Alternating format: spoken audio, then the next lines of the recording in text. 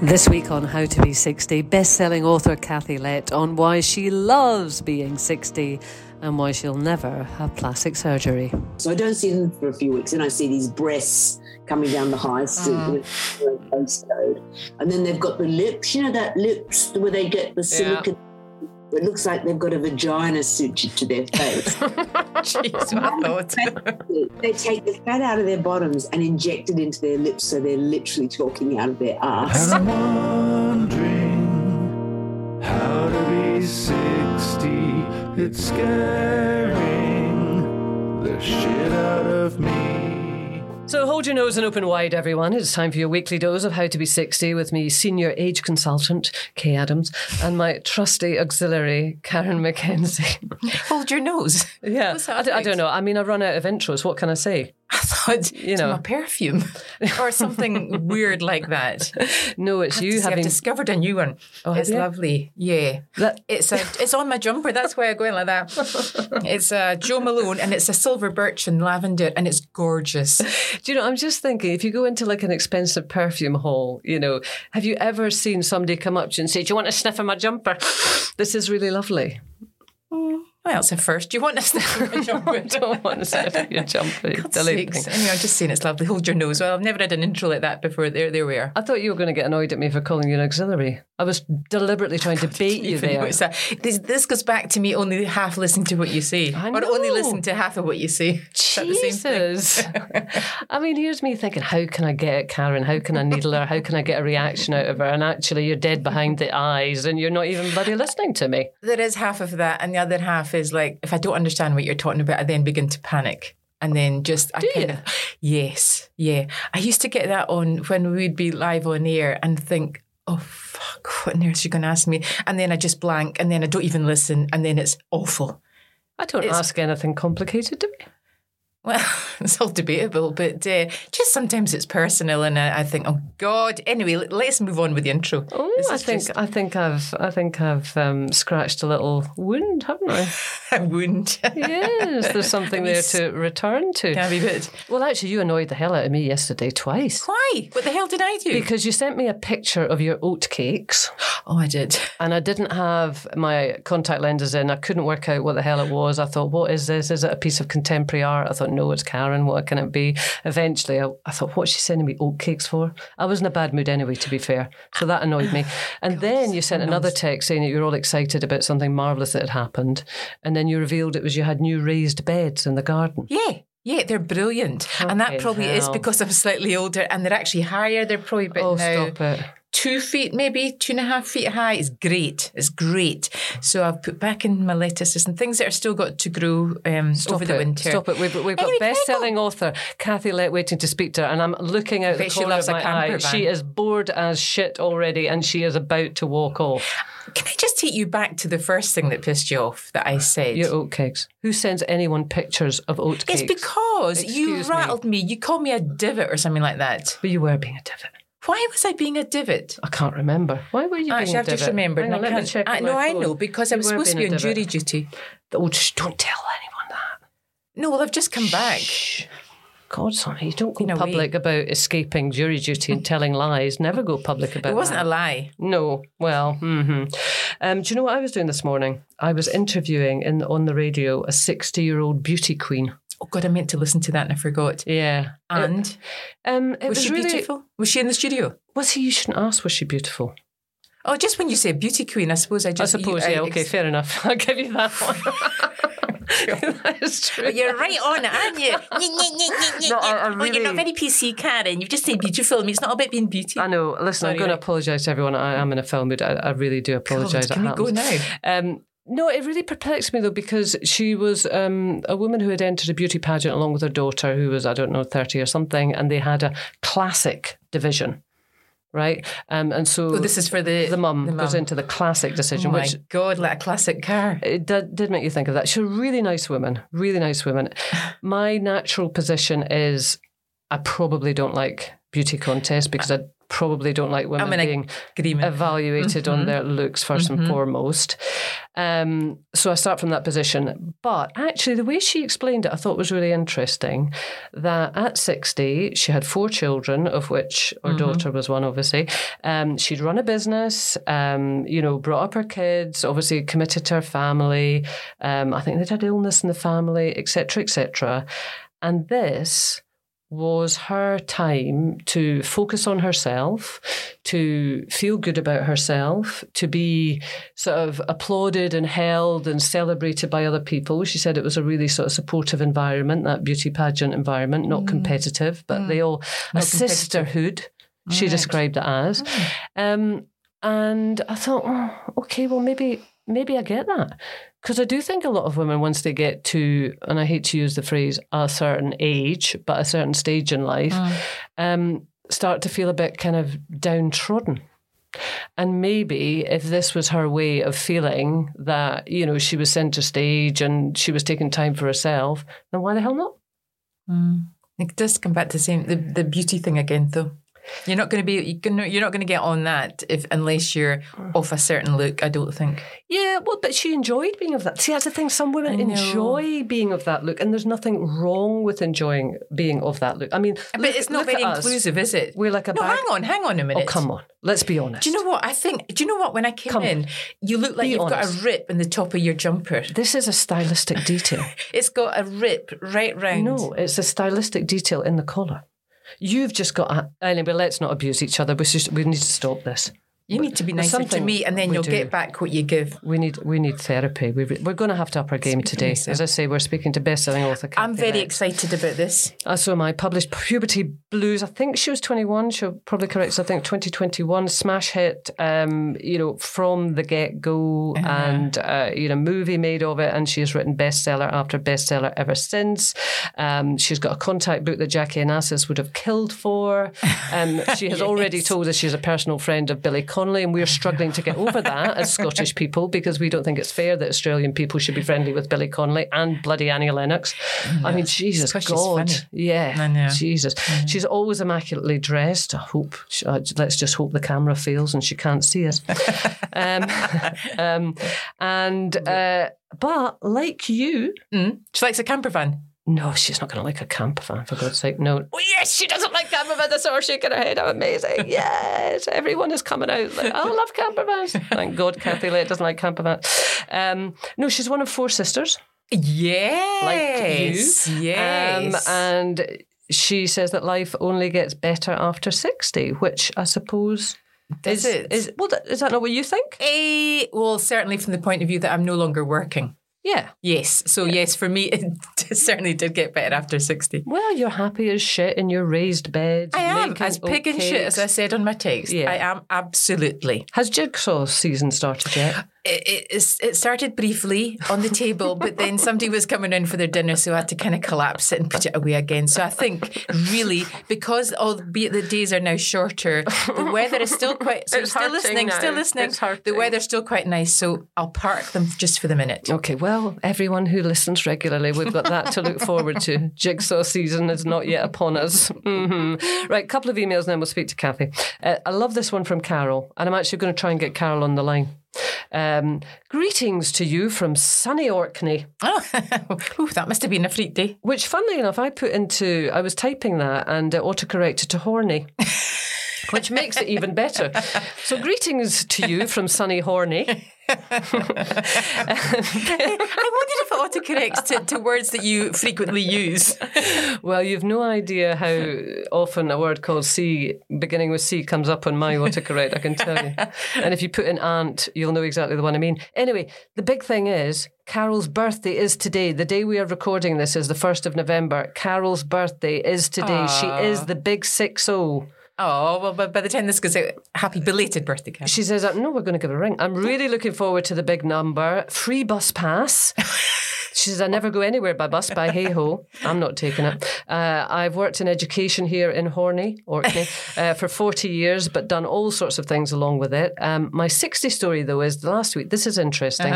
I've gone into full nesting mode. Ooh. Which only happened once before, 32 years ago, when I had my son. I'm having a massive clear out of stuff. stuff. Love capital it. letters. Love it. If it hadn't moved or been useful for a while, it's getting the big heave-ho, heading to a charity shop. My haul looks like a jumble sale. Where does all it come from? Clothes, kitchen gadgets. My son calls the kitchen the gadget graveyard. Dishes, picture frame stuff. My aim would be a feng shui paradise, but I know that in my real world that will never happen. But hey-ho, until then. She says, I love the podcast. My only worry is what happens when I get to 61. Will it still be all right to listen to them? Of course it will, Carol. And she signs at 59 and 358 days in Orkney/Horny, though it's now the big day. Right, we're phoning Carol. Hello. Happy birthday to you. Happy birthday to you. Happy birthday, dear Carol. Happy birthday to you. Thank you, ladies. Thank you. Good afternoon to you. How are you? We're very well. This is Kay here and Karen. So you know who I recognise the voices. Well, this is Carol. So nice to speak to you. So 60 today, Carol. 60 today, Kay. How's it feeling? And I've seen. Well, I'm just sitting here. I'm sitting. My sitting room window looks out in Scapa Flow, and I am just sitting here contemplating life, thinking, I think I still feel fine. I think I'm still holding together. Nothing's fallen off. Nothing's actually dropped off that I can see. I managed to cut my finger a wee while ago on an envelope opening a card. But, you know, these things happen. Do you know what I mean? But these things happen.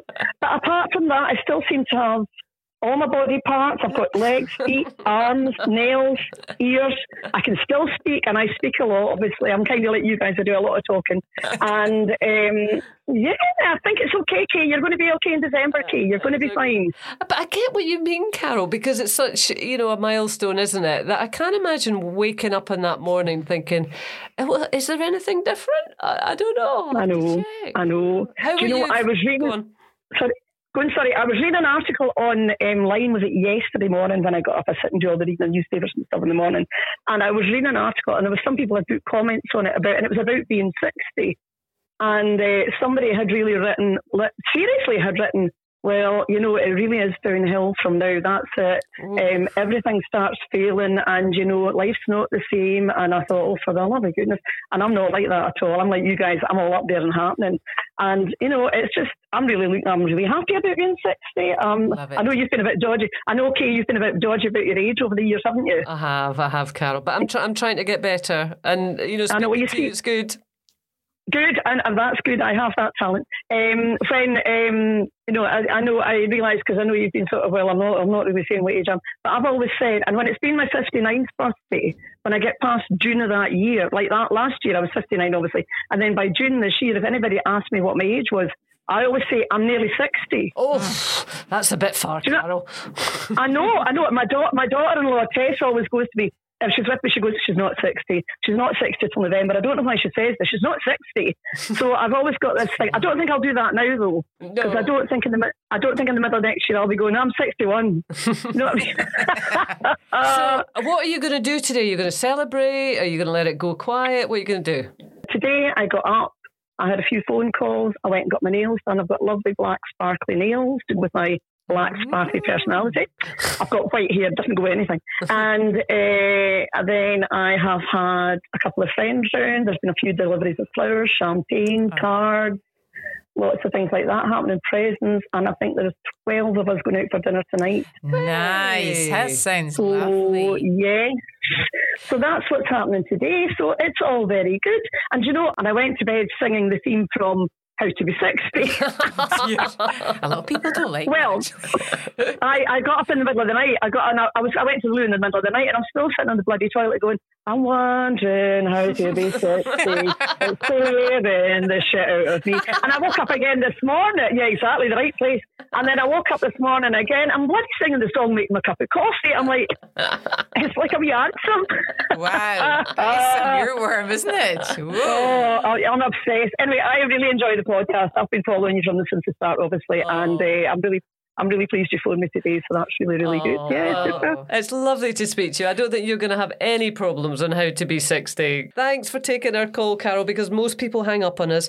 And I wouldn't do that to you, not at all. No. Have a wonderful day. And listen, thanks for listening to the podcast. Oh, yes, thank you for your support. Oh, I love it. It's brilliant. Yeah, take good care, both of you, and I'll see you hopefully enjoy soon. your birthday. Bye. Enjoy your day. Bye. Right, thanks, guys. Bye now. Bye. Bye. Interesting, the big clear out. I'm putting that down to talk about in another day, whether or not something happens when you are 60. Or when you give up work. Right. Well, it seems to be a very good time to say hello Clearing to your mind. Kathy Lette, doesn't it? Hi there, Kathy. How are you? Hello. I've been loving this conversation. It's been so hard to bite my tongue. I mean, really? sunny, horny. Now that's bed. I can't believe you're wasting a raised bed on pot plants. I could think of something much more fun to do on a raised bed, couldn't you? In Scotland, in winter, in the rainy days, no. Well, you have to have a lot of sex in Scotland to stave off hypothermia. Well, see, I think you've got the wrong idea of what a raised bed is, Kathy. Unless Is you it like a hospital bed? Yeah, it's I don't do gardening. The only soiled reputations. That's sowing wild oats, sowing plantations of wild oats. That's what I like to do. Well, so you like to get really mucky when you get mucky, then? I do like to get mucky, yeah. Down and dirty. And the last thing about being over 60, of course, is why I think women come into their sexual prime over 60, is because you no longer care what you look like. You know, you're just so much more confident in your skin. Well, and you're more confident to ask for what you want. This has got to be directed directly at Kay. Are you listening, Kay? Because coming up in December, Kay will be 60. It's the best. Well, but see, the thing is, Kathy, if that is the way that you are, I think that is an absolutely wonderful thing. I'm not convinced it is what happens to all women when they get to that age. Funnily enough, I was just speaking about it last week. We had Heather Small on last week, and I won't bore you with the backstory. I'll just try and cut to the chase. You know the whole thing about men being with younger women, whereas women aren't perhaps comfortable with younger men. Yeah. I was saying that as an older woman, I would never, ever dream of sleeping with a younger guy because I wouldn't be confident enough. I would think that he would be saying, "Pass the sick bag, Alice." Oh, gosh, what are we going to do with your self-esteem? I'm going to get you to a self-esteem gym and give you a workout. I mean, okay. A big workout. Yeah. I mean, first of all, dimmer switch, greatest beauty aid known to womankind. But also, love is blind. It proceeds by a sense of touch. But come on, it's not love. If you just want a shag, it's not love. Well, that has its place in the carnal menu, you know. The carnal menu.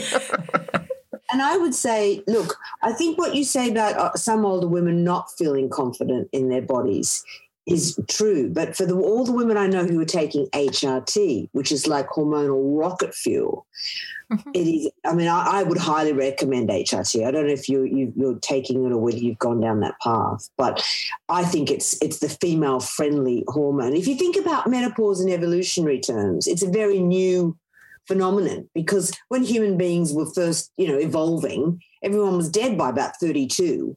So in evolutionary terms, menopause is really quite new. So it's all kind of new terrain.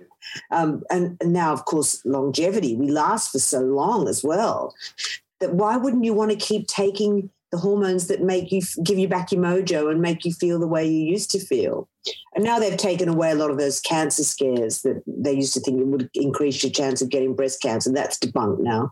You've got to check on ovarian cancer every couple of years, have a scan or whatever. But otherwise, I love it and I highly recommend it. Well, it's so funny you say that because our Karen here is a recent convert to the HRT cause. What was it, about 6 weeks? So no, it wasn't 6 weeks ago. So don't be asking me whether it's changed yet. Well, no, come on. We want to know whether it's sexual rocket fuel.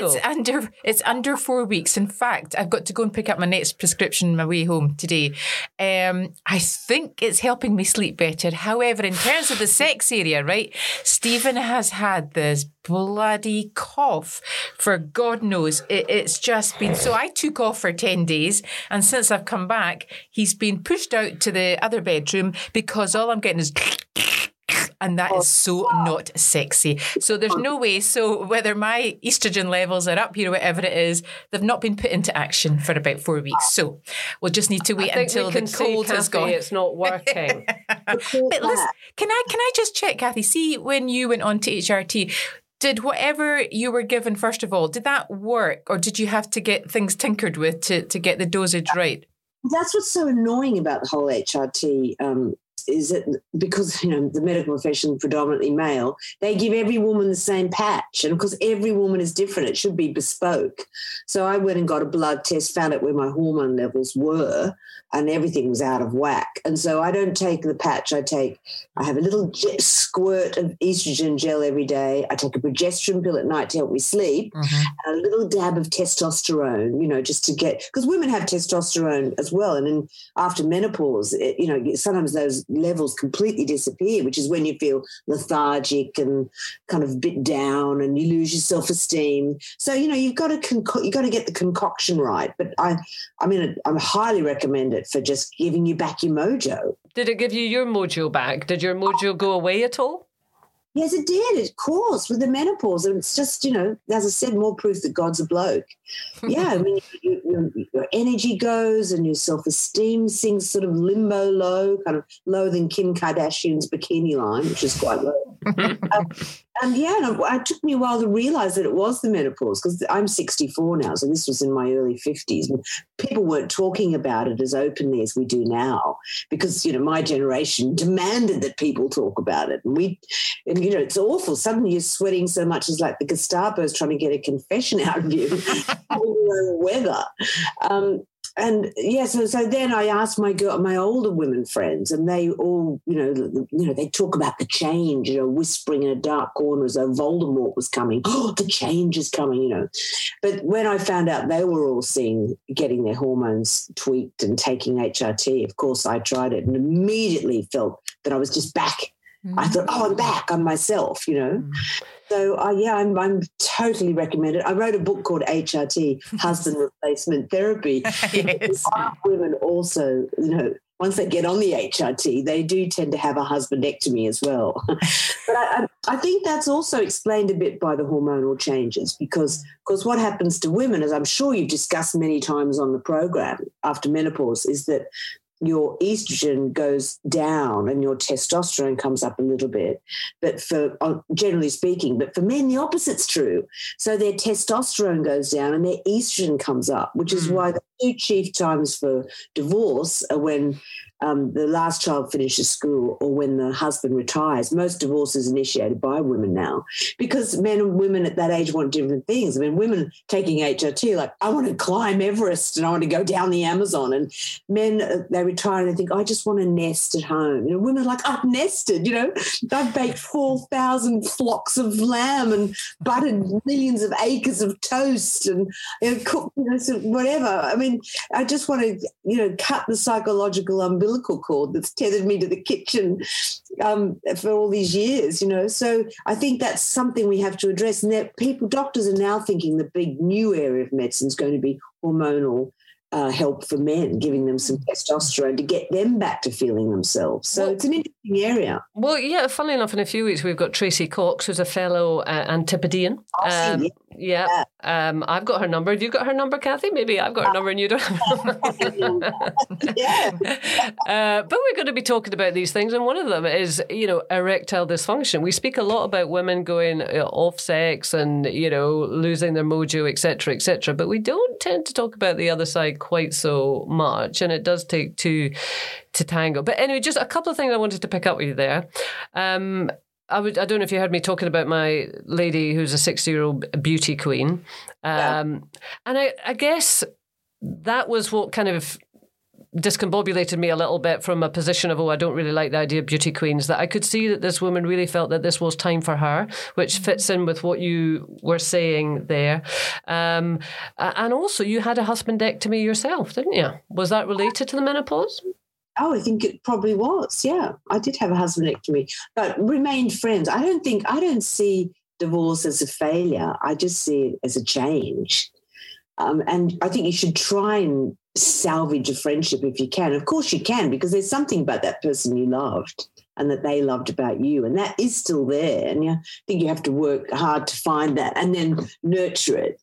So, if you think, and also, as we were saying earlier, marriages last so long now because we live just Oh, I know. from honeymoon to tomb, 60, 70 years. That's a long time to find someone's anecdotes interesting. So true, isn't it? So I don't think it's a disgrace to have the courage to try and shift gear and change your life. No, not a disgrace, but was it not daunting? It was daunting. It was daunting. And I think I wouldn't have done it without HRT because it gave me the oomph I knew I was unhappy and it just gave me the oomph to go through with it. So yeah, and we're really good friends. We see each other all the time. The kids are happy. I've got a lovely younger man now. When I say younger, he's only like 8 years younger. Mm. He bores me, doesn't bore me, does all my chores for me. Fabulous. A classical guitarist, so digital dexterity, that's good too. He's good with his hands. Yeah, he's got to get it out there. So you said you were unhappy, so you took a big decision to end that relationship, though absolutely I hear that you're still friends and it was very amicable and parents, etc., etc. But at that stage, you didn't know what you were going to. I mean, it's nice you have a relationship now that you're very happy with, but that moment, and we've had lots of emails in on this subject of women who probably get to that stage that, they don't want to hear that story anymore and it's just kind of run out of road. But taking that leap, it's a big old leap. It is a big old leap, but I think I know women who are lonelier within a marriage than my women friends who are single. And don't forget, women have each other. I always say that women are each other's human wonder bras, uplifting, supportive, and making each other look bigger and better. And I really believe in the sisterhood. And women are good at friendships, and we're good at nurturing our friendships. And as long as you've got a gaggle of great gals to go out with and go to the theatre with and go to galleries and go walking with and all of that, then you're getting a lot of friendship nourishment. So it's not as though you're going to be on your own. And, I've got 3 sisters, so we've got inbuilt, deep, fabulous friendships. So look, if your marriage can last, if it hasn't passed its amuse-by date, you have won life's lottery, haven't you? Mm-hmm. But I think you also are allowed to say to yourself, I can have a great second act. Women always put ourselves last. We eat the burnt chop. We never take the window seat on the plane. We always put ourselves last in every single way you can think of. But, once you do go through the menopause and once the kids have fledged, why can't you just say, you know what, this is my time. I'm not going to be decorative and demure anymore. I'm going to actually claim my space and do what I want to do. And you deserve it. Don't feel guilty about it. Don't let your guilt gland throb. You've paid your dues. So my other motto is, adventure before dementia, carpe the hell out of DM. But you strike me as tell me I'm wrong, but as the kind of personality who has always had that chutzpah. I mean, you don't become a best-selling author at the age of 21 unless you really got something, very powerful within you. Not everyone has that. Well, yes, but I think you don't really grow into your real self until you are the postmenopause. Really? Because don't have to be polite anymore. You don't any longer care what people think about you. And a lot of my women friends say that too. They don't feel they became their true selves until they went through the menopause, turned 60 and just got it actually starts to happen around 50 where you think, oh, you get a kind of, can I swear? Yeah. You get a kind of, fuck it, I'm 50, Jean, Yeah. And so, I think that's when women become their true selves. So there's a lot to look forward to. And just that thing about not caring what people think about you is so liberating for women because we've always cared. All the research shows that when a man and woman start talking at the same time, the woman always pulls back because we're taught to be polite.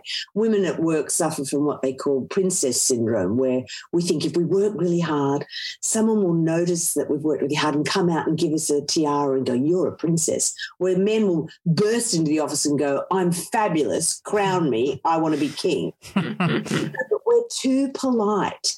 But then, I mean, well, I don't know if this happens, if this has started happening to you, Kay, but I find myself now, I'll be thinking something. Like if I'm in a queue and someone's being really annoying at the front, faffing around at the bank, at the automatic teller and taking forever, and I'm thinking, oh, for God's sake, could they hurry up? What could they possibly be doing, And then I'll think, most of us have got a life to get on with. And I'll suddenly think, oh, sugar, I just said that out loud. I was saying out loud what I was thinking, which is really new territory for females. Well, Karen has always done that, it has to be said. She's the queen of it. Oh, I know, but I don't mean to do it. No, I don't suppose anyone means to do it. Oh, it's horrible. Yes, we won't go back to that. No, don't. My sister got in touch with me after and said, what the hell did you say? Yeah, I know. I've got one little story that I just wave at Karen and she crumbles when she said something that she shouldn't have. And I'm look at her body language now. Sorry, hi. It's okay. I know, but I love your friendship because you are each other's human wonder bras. Look at you. Actually, yes. By the way, talking about bras, do you still wear your 32 double D? Yes. And, because you're looking quite very slender, can I just say, but your chest is set up. There you go. Yeah. I got fitted for a proper bra for the first time in my life, and Karen was very reluctant to accept that was a 32 double D, but I'm very proud of the fact for no good reason narrow whatsoever. Back. The narrower the back is the... She's always going to pull it away from me. Why can't you just say giant jugs? Because it would be a big lie, a big fat lie. But the flip side of... Can go on, Kathy, go on. I often wear a wonder bra because, I always think more than a mouthful's a waste. But the reason it's called a wonder bra is because when you take it off, you wonder where the hell you took it. It's quite. No, I'm going to plug away at this thing because I really, really, really want to buy into your vision of women postmenopausal, not caring what anyone thinks, getting out there, carpe the hell out of diem, etc., etc. But the other story we hear is of women feeling invisible. As they become older. And I wonder how much of that is down to perhaps invisible to men. And for a lot of women, and this goes right back to your first book in Puberty Blues, doesn't it? For a lot of women, they kind of value themselves in terms of how they are regarded by men. And we're kind of conditioned to do that. Well, it makes me so crazy, the sexist ageism that older women face. First of all, you were talking about beauty pageants earlier. I think women suffer from facial prejudice. We get judged on our looks in a way that men don't. For women, wordplay is foreplay. A guy who's funny and makes us laugh, we just find that so sexy. But whenever they do research between men and women, what we find attractive in each other, women nearly always put sense of humour first because it's also a sign of intelligence, and we put looks down about 10th. Men always, when generally speaking, they put looks first, personality down about 10th. So we suffer this facial prejudice our whole lives, but it's a diminishing asset, beauty. Wit can get sharper, whereas beauty it can only fade. And I makes me so angry that the sexist ageism in Britain and most countries in the West, that 85% of people on British television over 50 are men. Women just get put out to pasture because we're no longer seen as fecund, And we get called old bags and hags and old crones, whereas a man our age is a silver fox. We get told what we can't wear. You're not allowed to show your bare arms. Women have a right to bare arms. You're not allowed to wear a miniskirt. You're not allowed to do this, not allowed to do that. It's like the fashion fascists always telling women what we can and can't wear. Whereas men, you never hear a man described as mutton dressed as ram, do you? No. Ever. No. And the way they can have younger wives and girlfriends, whereas like look at Trump and Melania, there's a 25 years age gap. And then you look at Macron and Bridget, and there's a 25-year age gap in the other direction, which is a scandal. So, we have still a lot to fight against. And the pressure on women to have cosmetic surgery to stay young. I resist that. I think, men should read between my lines, my facial lines. It's all there, the books, the babies, the hours of fun-loving flirtation or whatever. But I am in the minority. Most of my women friends, they have the Botox and I understand Why? Because I think aging to women is like kryptonite to Superman. You show me a woman who's happy with her age, and I'll show you the electroconvulsive therapy scorch marks. But they also, a lot of women my age. I know I said that most divorces are initiated by women, but I also have female friends who've been traded in by their husbands for younger women, and they do anything they can then to stay young, no matter how painful. So I don't see them for a few weeks, and I see these breasts coming down the high street postcode, and then they've got the lips, that lips where they get the silicone. It looks like they've got a vagina sutured to their face. Jeez, I thought. They take the fat out of their bottoms and inject it into their lips, so they're literally talking out of their ass. A lot about Hollywood, doesn't it? But then the other thing I hate, I see them at the gym and they've waxed off all their body hair, like trying to look like prepubescent girls. And That's I'm like, creepy. I mean, I like my pubic hair. It's like having a little pet in my pants. Yeah. And I think we should just go out there and say loud and proud, bring back bush, and just find a guy who likes a little like bushwalking. God, I do a program called Loose Women on ITV, and my friend is Nadia Sawala, is one of the panelists, and she will randomly shout out "Bring back the bush." It's one of her big. For an Australian, it's even better, isn't it? Yeah, let's get into the bush. Exactly. It's absolutely. Have you always been so bloody robust? I mean, do you ever have self-doubt? Do you ever feel vulnerable? It doesn't, I know we hardly know each other. We'll be chatting for 20 minutes, but you just seem a bit bomb-proof. Oh, gosh, no, of course not. And also don't forget I've got an autistic son. So I spend a lot of my time, angst-ridden and traumatized about how to help him and how to advocate for him and how to take care of him. Oh, no, I definitely have a lot of vulnerable days, but I luckily have fantastic girlfriends and a wonderful daughter and these fabulous sisters, and my dear mum is 91. So I have a lot of the sisterhood support around me, which, I tap into regularly. And what I love about women when we're together, you strip off your emotional undies in about 3.6 seconds, and it's a psychological striptease that reveals all. And, when you go on a girls' night out, everybody's laughing, carrying on, and then suddenly you're all hugging and crying. I love it. And then we can bounce back to laughing again. So luckily I do have a lot of girlfriends I can whinge to. And then they make me laugh and I feel much better. But I think the reason I don't forget, I guess I developed a bulletproof bra because I grew up in Australia in the 70s and 80s, which was pretty sexist. And I also grew up as a surfy girl, and the girls were so beautiful. They had the blonde hair and the blue eyes and the perfect breasts and the long legs. And they sort of proved that Barbie and Ken dolls did have sex, and this was the progeny. And I'm a bonsai brunette whose bra cups do not runneth over. I had to develop some other way of getting noticed. So I just learned to be quippy, quick. I call it quiplash, all the black belt and tongue foo. And women are good at that anyway. We know that women are more verbally dexterous than men. We use about 500 more words in our daily vocabulary than blokes do. So it's a good skill to all women should hone, is to be able to throw out a lethal one-liner. You're both very good at that. You're very good at quiplash, both of you. So I think it was that. That's because we're not blonde and gorgeous. You're both, darling, witty and annoying if I was there to have a flop you. But, I'm so glad you kind of came to that a little bit, because I was saying to you earlier, and Karen and I both saw this, we're obviously trying to find out more. Well, we know who Kathy Lette is, but, doing a bit of digging as professional people that we are. And Puberty Blues, which, was you 21 when that was published? Came out, I wrote when I was 18, 19, came out when I was 20, or 19, I think. The film came out when I was 21. Right.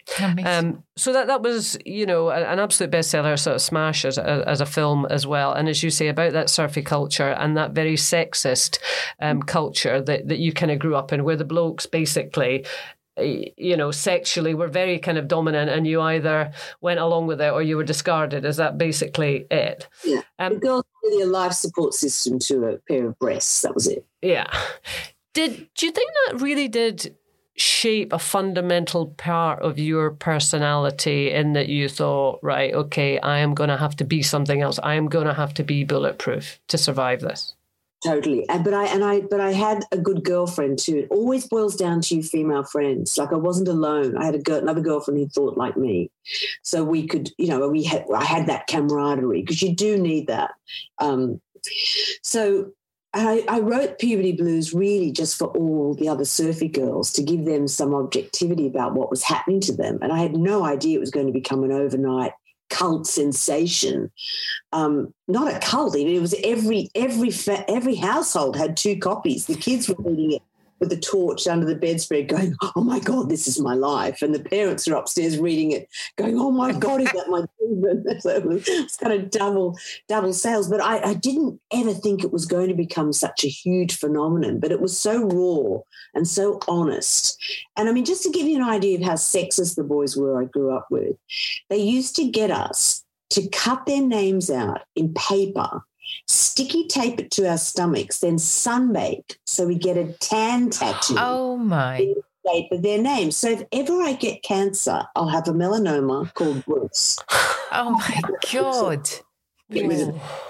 Not something you could ever do in Scotland, obviously. But yeah, and they were really sexist. But the sexism wasn't just in the surfing world. I mean, even when I started.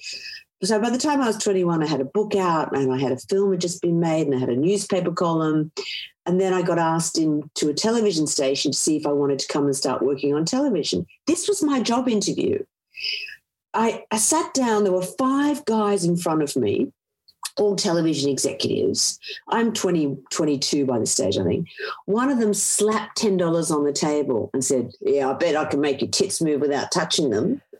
And I just went, yeah, whatever. He leant over, mauled my breasts, said, ha, ha, ha, you won, there's the $10. Oh, my. And I immediately said, not being green, I immediately said, I bet you $20 I can make your balls move without touching them, and kicked him between the legs. Wait. Not the job. But what a job interview. I mean, today you have a sexual harassment claim, but in the 80s, there was no such thing. Yeah. You just had to learn to deal with these Neanderthals. So, and I think that's where I kind of honed my that's where I forged my armor the most.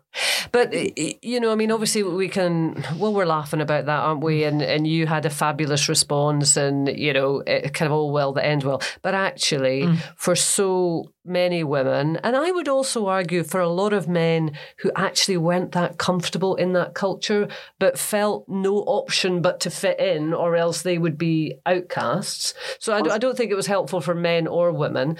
There were a lot of casualties of that culture. Yeah.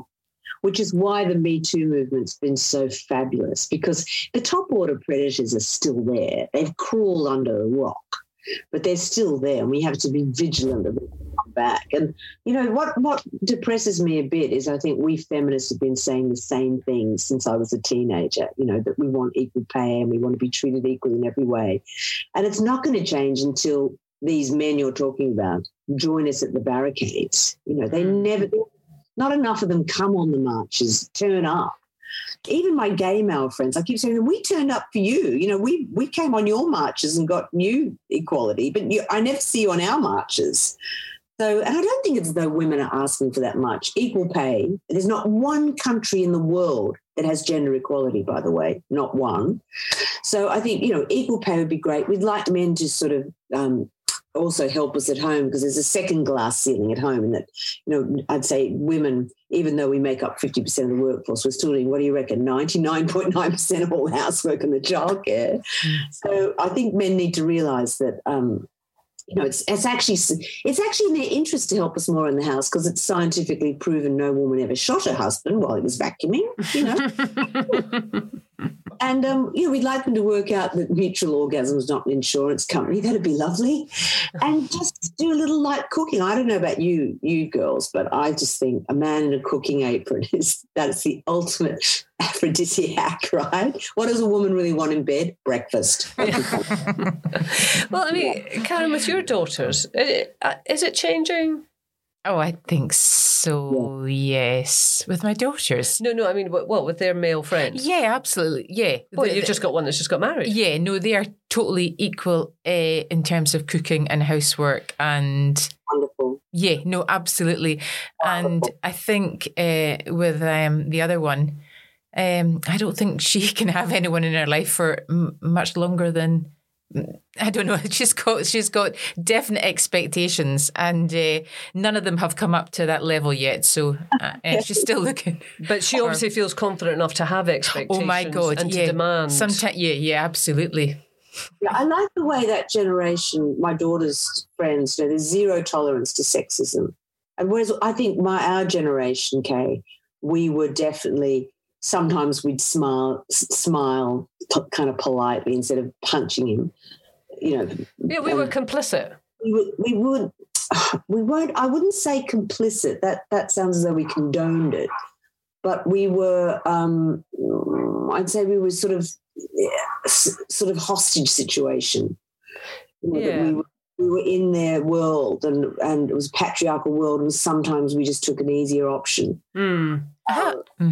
Well, I suppose even if you think of the phrase "a man's world," which we used to sort of employ in various sort of contexts, didn't we?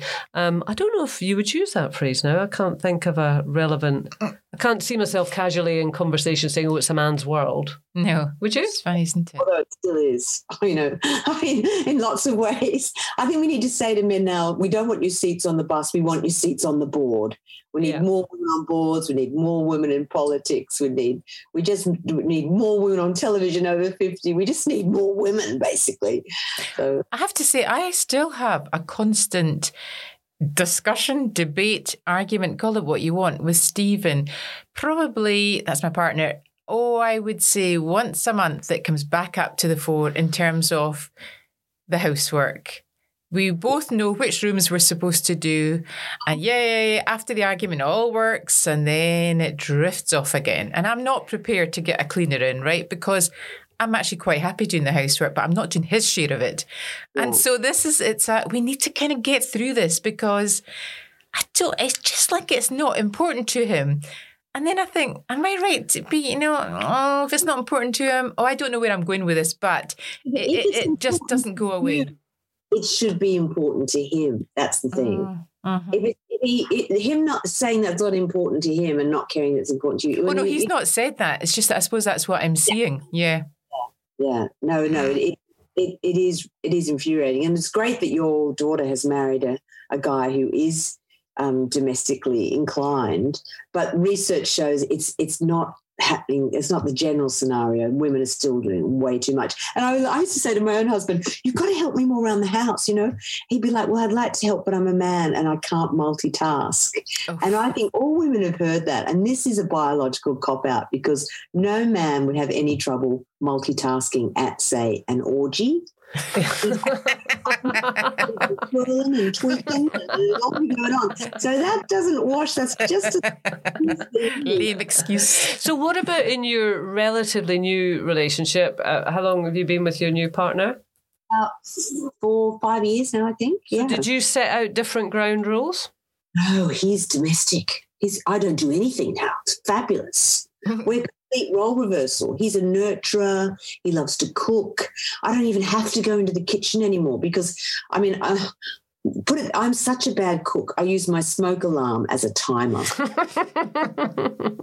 and I have found a man. I'm so lucky, and I deserve it, girls. Come on. You do, Kathy. That book, Where the Wild Things Are, I want to write a book that's called Where the White Things Are. That fiction is not my natural habitat. And having raised 2 kids and cooked 3 meals a day forever, I'm very happy not to be ever have to go into that area again. So, and that, I think and a lot of men do like cooking. You just need to encourage them to bloody well do it. Mm-hmm. Yeah, and so you don't feel, you've settled into that really nicely. You don't have any residual feeling of, oh my God, I should be more domestic. Oh God, no. No, this is the lovely thing about being over 60, is just thinking it's being a bit selfish. You just get a little bit more bolshy, a little bit more selfish, a little bit more like a bloke, actually. And it's fabulous. No wonder men are so happy. And that's a little bit of the testosterone that just makes you, it allows you to just be selfish for the first time in your life. And that allows you also to have a fantastic second act. I just say to women, go forth and be fabulous. If not now, when? Well, God, yeah, time pressure is on. It's funny, though, you say that, going back, and then we're going to play a quick game of Big Six or Bingo, and then we'll let you go. But, I mean, as you say, a lot of guys, funnily enough, my niece, early 30s, married to an Australian man, as it happens. Got a tan tattoo. No. He is the most wonderful young guy. He loves cooking. He's much better in the house than she is. He's a rugby boy. He's a big, handsome lad. You know, he's kind of the real deal. He's absolutely wonderful. So he's living in a world that allows him to be that, which is great. But also, women have to live in a world that allows them not to be domestic. My mum was not a domestic creature. I am not a domestic creature. I will cook because I have to feed my children and myself. But, you know, it's not me. It's not what I want to be. I don't think women should feel a pressure to be domestic, and I don't think men should feel a pressure not to be domestic. Exactly. I think any woman who says she gets high on housework has inhaled way too much cleaning product. But see, feminism has achieved all this. Feminism is good for men too, because it allows them to break out of that harsh, stereotypical role of having to be strong and not vulnerable and the breadwinner and macho. So, you know, feminism is just about allowing people to be themselves, about having choice and also equality. Yeah. Yeah, absolutely. Right, we've got 50 random questions here, and Nathan is with us, and he's going to computer generate. It's going to be marvellous. What number is number 25. 25. And it is, how far ahead do you look, Kathy? Oh, I live totally in the moment. Totally, always. And I don't look forward, and I don't really look back. And that the only bad thing about not looking back is that I sometimes forget who I've got a grudge against. I do that. At a party, I think you wrote a bad review of my book, but I can't remember. So let's just forget it and be friends, you know. So it has its good and bad side. God, I'm so like that. I can't remember. Are you? Yeah. I thought you'd hold a grudge and know exactly who it would be forever. I never hold a grudge because I can't remember who it was, and it doesn't really matter. But I just wondered that you might look further ahead in another way, in that your mum, as you say, is 91. She seems to be a very formidable character. I wondered if that gave you kind of confidence to Carpe Diem, and you think, oh, my mum's 91, she's still brilliant. I've got a good 30 years in me. Yeah, I suppose, because her mother lived to 101. Good. So I'm hoping I've got the same designer genes, shall we say.